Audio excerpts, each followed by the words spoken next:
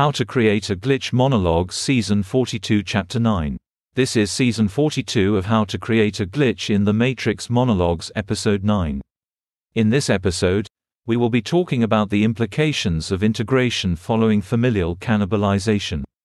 In an integrated state, one is completely rationalized unconsciously by another. Every thought is preempted, predetermined, by an associated rationalization. Familial cannibalization essentially undercuts any competing rationalization system, which means that one exists in a predictable state, defined by some associated in-group. Every behavior is a manifestation of a pre-existing rationalization provided by the in-group. In effect, one's consensuality is second-hand. One's consciousness derivative. One is rendered subject to the exact preconditions of some in-group. How does this manifest practically?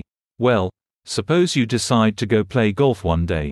This unconscious decision is the result of some pre-existing push in that direction from the associated rationalization in group. Every unconscious decision becomes the manifestation of a suggestive process of rationalization. In effect, one's behavior is subordinate to the rationalizations provided by the in-group. The more one acts upon one's feelings, the more reactive is the associated behavior. Now, integration also means that any internal thoughts are immediately reacted to internally by those within the cannibalization group. Essentially, what this means is that their consciousnesses intrude upon the seclusion of your internal mind. In effect, in a fully integrated state, one has no true consensuality, since one's unconscious consent is ultimately determined by the rationalizations provided by the in-group.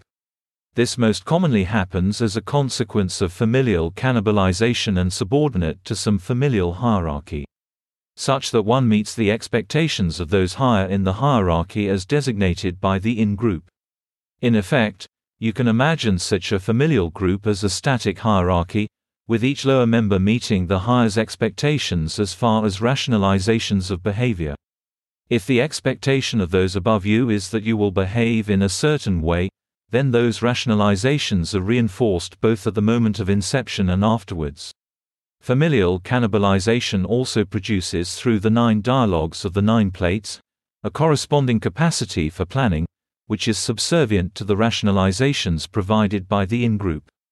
In other words, we assume that our ability to plan our behavior and organize our thoughts is a manifestation of an internal process. This is wrong. It is actually the result of the integration of the 9 dialogues with respect to each familial system member. In the dialogues, through the rationalizations provided, we develop the ability to manage our behavior and plan accordingly to obtain objectives. In other words, our ability to plan and execute goal-directed actions is managed by the in-group, who ultimately determines those goals according to the rationalizations, expectations, provided. Let me give you an example. Suppose you're 18 and you decide you want to become an obstetrician after having a conversation with a family member. You are integrated, which means that that family member intrudes upon your consensuality periodically, to encourage you when you are taking steps to pursue that goal, and discourage you when you are not meeting them. The behaviors are, in other words, reinforced organically through the internal reactive emotionality that your integration generates. Now, what about the opposite case? Well, let's say you decide you want to be an obstetrician at 18 after a conversation with a family member. But in this case, the family member doesn't think you have what it takes. They will remain in your unconscious mind reacting to your successes with dialectical responses, discouraging you when you need encouragement. All of this happens organically through the integration process.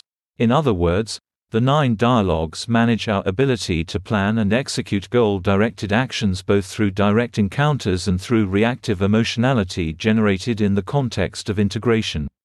Now, gradually as we attain recognition of these rationalizations within our community, the reinforcement provided by the familial group is supplanted by external reinforcement through friends and colleagues. That's the end of the podcast for today. If you enjoyed it, please like, comment and subscribe.